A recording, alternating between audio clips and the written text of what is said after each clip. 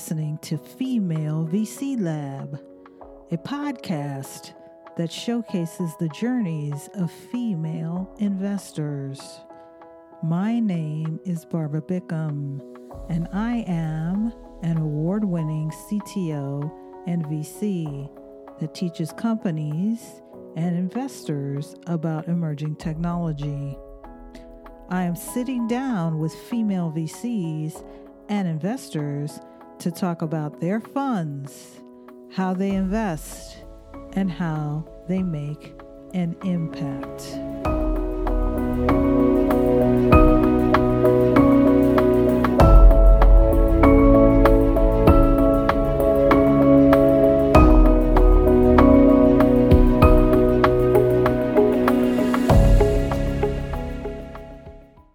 Welcome to the Female VC Lab podcast. I have Claude here. Claude, in one line, give me your name, your title, and the name of your fund.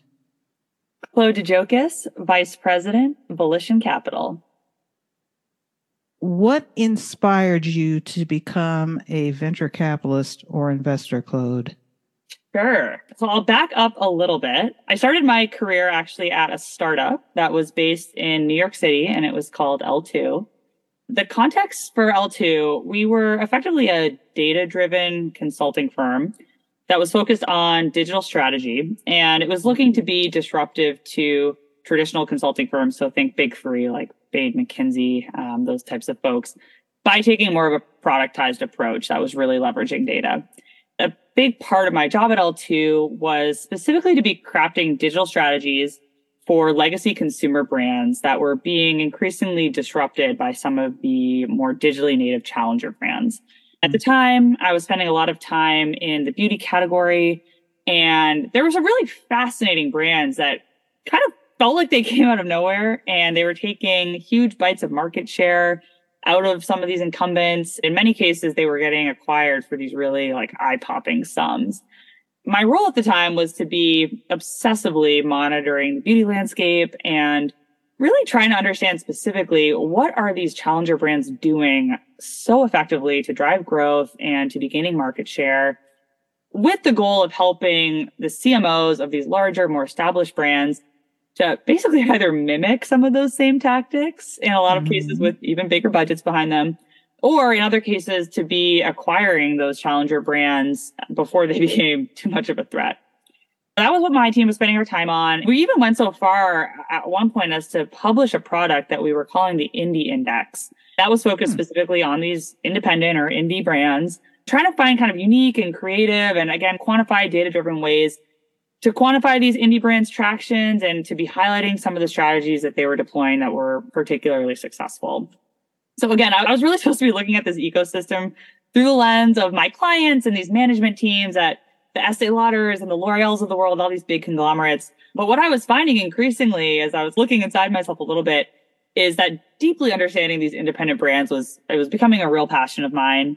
Because we were focused so specifically on digital strategies at L2, I both wanted to understand the brands, but then I also wanted to understand how they were using internet platforms and new e-commerce distribution channels and some of the dynamics of those platforms and of those channels in order to grow.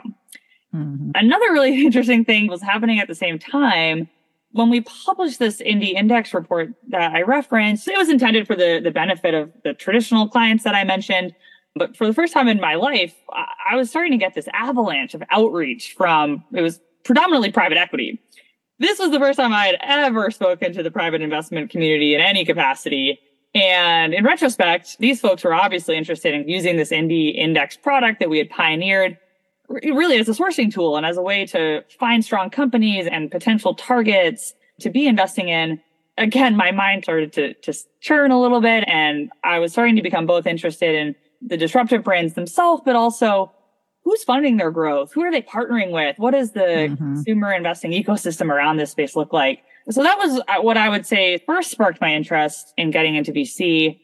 I went back to Harvard Business School with the goal of pursuing an MBA as part of that interest. And I was fortunate during that time to have the opportunity to do some internships at really amazing venture firms. And I would say I was predominantly looking to use the time to explore the stage that I was interested in. Yeah, got the opportunity, again, during this MBA time to really be exploring more of the earlier stage ecosystem. So I was able to go to some really incredible seed and pre-seed funds. And in some respects, that stage was really exciting to me and what I thought I always wanted to do. But at the same time, I was actually realizing it kind of was pretty foreign to me.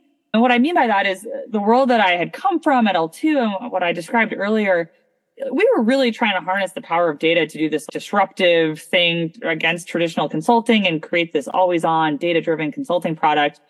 And what I was finding is I felt really out of water trying to evaluate and build investing conviction behind some of these really early stage companies where data availability, if there's any data at all, it's always inherently going to be very hard, more limited. Yeah, exactly. And in some cases, the company might not have even launched into market yet. And I was starting to develop this appreciation that in more traditional venture investing, it's always going to be a little bit more binary. You might be making a big bet on a company it's going to be like a 0 or a 1. And the decisions that you're making, they're going to have less to do with performance and more to do with potential.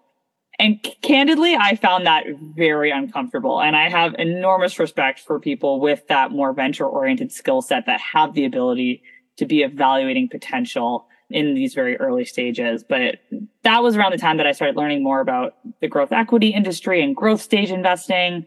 And as with growth, the focus is more about finding proven companies that are already very much working from a product market fit perspective and really offering them both capital and partnership to help them accelerate that growth and go even further, even faster. And that felt a little more authentic to me in terms of why I got interested in investing in the first place. It was examining these high growth beauty brands, understanding why they were accelerating, having tons of data and performance indicators and quantifying them and indexing them as a way to dig in and evaluate a business. So as I started to explore post-MBA investing roles, I was optimizing for a few things. Obviously, I came from this consumer background, but I wanted a firm that thought of consumer not just in the consumer product context, but also in the internet platform context. Mm-hmm. Obviously, I was increasingly attracted to growth, and I was lucky enough to meet the team at Volition Capital during my second year of MBA. And Volition had a ton of success in the e-commerce world. Notably, they were the first investors in Chewy.com. And I was actually fortunate enough to join the firm at a time when they were just starting to formally solidify what's now our internet consumer practice, which is separate from the firm's historic roots in more enterprise SaaS. So in some respects, it was also like joining a high growth startup within an established firm. And given my background from startup world, that was really attractive to me as well. So yeah, long story short, that was how I ended up in the industry and what attracted me and what my path has looked like thus far. That's awesome. So you talked a little bit about Volition's thesis. So can you describe a little bit more about the thesis and the impetus behind the thesis? Yeah, absolutely. A couple of thoughts there. One overarching theme that we share across Volition as a broader firm is the notion that we look to invest in really capital efficient businesses. That's because we believe that capital efficiency in many respects, I think, is the ultimate signifier of a business that has a fundamentally sustainable business model. For us, in some cases, that might mean the firm has raised like a pretty modest amount of capital in the past, and they've just chosen to grow in a disciplined way. In other cases, we've invested in businesses that have been literally bootstrapped, never raised a nickel. And when you talk about impetus around a thesis, for me, that's really an aspect of our firm-wide investment thesis that resonates in a pretty deep personal way, because going back to the beginning of my career and my time at L2, which was a startup, a pretty unique thing that I had the opportunity to live through is that we were actually a fully bootstrapped but very high growth business during my first 2 or 3 years there. We hadn't raised any outside capital at that point in time. I love that story because I think being bootstrapped is so glamorized in the investment community. Everyone wants to be finding and investing in these kind of under the radar bootstrap businesses. But it's a very different thing. I can tell you, actually. It's a very hard road. It's a hard road. It's actually a more balanced road because as a bootstrap company, you figured out a few things versus just taking the venture money. One, you've created an ecosystem, a revenue generator. You've already figured out your business and revenue models. You've got a fully realized sales cycle, so you understand how long things take. If you're some kind of SaaS business or something like that, the churn, the value of your customers, there's just so many things that you know as a bootstrap business that you don't know if you haven't gotten your a certain clip of customers consistently. And that's powerful. That's powerful as a founder because you figured out, and in your market as well, you may be in a competitive market. As like you said, L2, they were in a competitive market. So they've clearly figured something out and they've carved off their niche as well. That's very attractive to an investor as that kind of founder because it's like, wow, you figured a lot of stuff out. And that's powerful. I love that. I totally agree. It's like you're being forced to confront your realities of the market and of your business every day as a bootstrap founder. My first exposure to that was as the employee of a bootstrapped founder. I very quickly internalized, this is what scrappiness looks like. This is what it actually looks like to fund your own growth. Even just the practicalities of it. I remember at one point there was like the office had grown to 40 or 50 people, but we didn't move offices because we had a great lease at great terms. And again, it was all scrappiness. We're totally overcrowding. We're sharing like one gross bathroom within the entire office. You're really prioritizing resources and it's forcing creativity. But I think there's also like an emotional toll to it. But going back to your point, yeah, I think it's a valuable experience to have firsthand, especially given that it is so core to Volition's approach. And I think I have just this deeper level of empathy, to your point, like just a certain level of reverence for what these bootstrapped entrepreneurs accomplish every day and just the cultural buy-in that's required to grow and motivate that high performing team through those really lean years. I love that aspect of our thesis. And I love that I had a firsthand appreciation for it. That's wonderful. So what are you currently learning or listening to or reading these days? So my team has been spending a lot of time lately looking at opportunities related to what I will call the globalizing workforce, which I think it's a huge secular trend that I have every confidence that we're going to continue to see playing out, whether it's folks that are choosing to embrace remote lifestyles and this post-pandemic work from anywhere mentality type of role, or just more traditional companies that are finding pockets of high quality talent in new parts of the world. I think there's just so many reasons to believe that the modern workforce is going to be this increasingly nebulous, borderless thing. Volition, we've backed a company in the space already this year, actually. It's called Hackajob. It's a UK-based business. Effectively, it's a global talent marketplace for technical talent.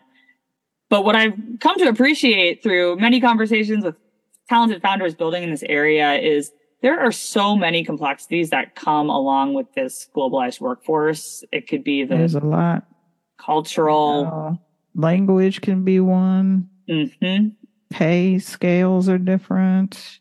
Talent bases are different. Education levels are different.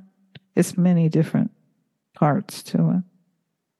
Couldn't agree more. I'll just build on that. I think there's the legal side. How do you employ people in a new country in a compliant way?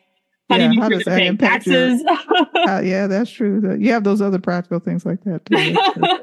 I think the softer stuff is even more important and has an even less obvious set of solutions. Yeah, how do they fit into your culture? How do you plug them? How do you really onboard them and make them feel a part of your company? That's absolutely hard.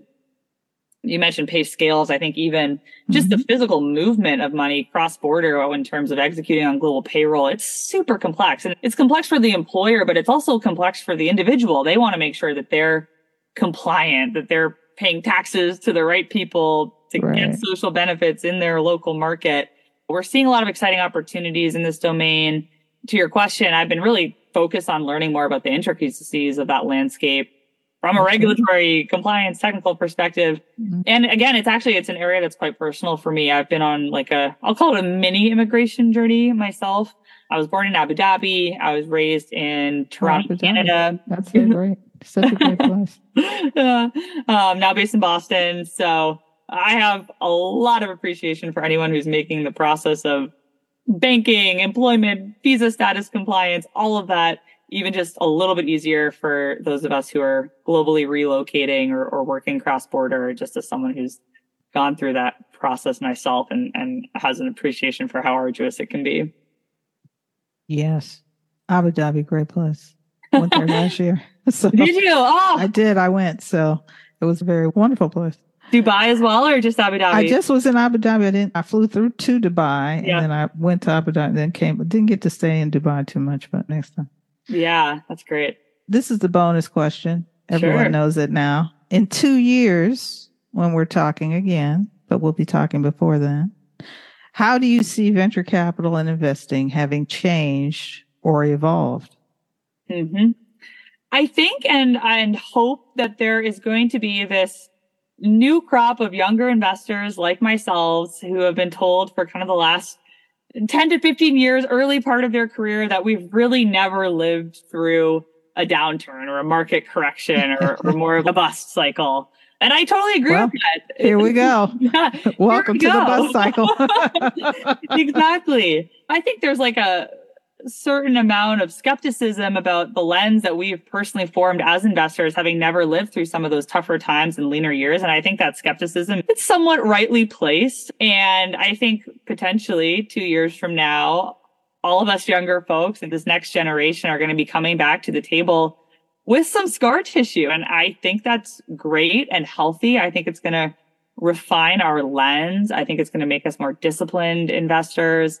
I think it's going to allow us to be a better partner to our portfolio companies, to be encouraging the management teams that we're working with to not only be thinking optimistically about what could happen in the future from an upside perspective, but also to always have self-sustainability of the company in the back of your mind and thinking through scenario planning. What happens if capital evaporates? What happens? Or if banks fail? I was just about to say. Yeah, we were just going to throw that out there. Totally. It's like a painful... Other things crash. More wars, right? There's all these massive geopolitical things going on, macro level. So you have to be paying attention, specifically based on what we were discussing earlier from that workforce place. And people are now migrating around and people are being displaced. So absolutely. Such a valid point. I know it's almost feels a little frivolous to be talking about some of the lighter challenges that we've maybe faced here in the U.S. when they're on a global political scale. There are even more dramatic challenges. A lot going on. Geopolitically, absolutely. You got to always be paying attention to that as a VC. Totally. Really. I hope we all in 2 years are being able to proudly say we've lived through 2024 and 3 and the 2020s in general. We all made it through. Still here, hopefully with some healthy scar tissue that makes us better investors. Wonderful. So how do people contact you? I guess easiest way, email claude@volitioncapital.com. Thank you, Claude de Jocas from Volition Capital, for being my guest on the Female VC Lab podcast. Thank you so much, Barbara. Great to be here. Thanks for having me. Great to meet you. Thank you.